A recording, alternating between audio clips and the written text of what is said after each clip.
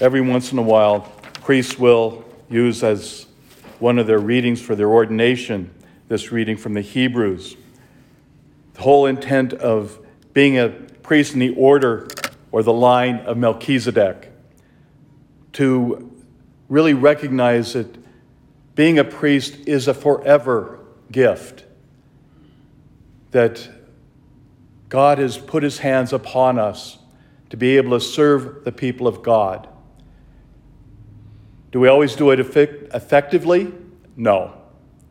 But we try our best. That's all of our calling, because all of us are baptized into the priest, prophet, and king. To be a priest, to be one who proclaims the word of God.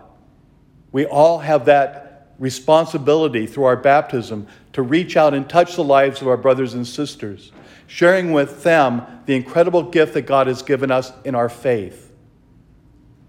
To extend to them the incredible love and mercy and compassion that God has for all his children.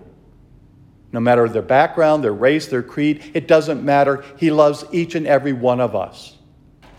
So we have a responsibility and an opportunity each and every moment of our lives to touch the lives of another person, to bring them to the awareness of the incredible love that God has for them because of the incredible love he has for us.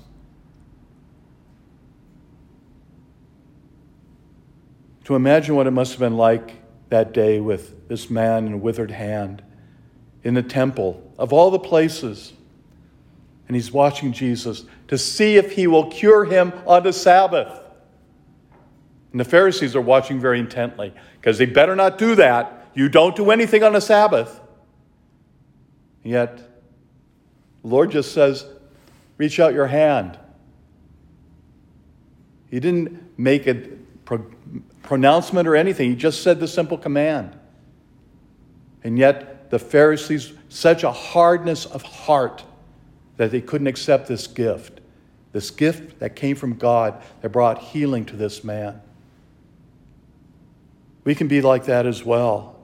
We can put obstacles in front of us that says, well, why are they cured? Why did God give them that grace? It doesn't matter.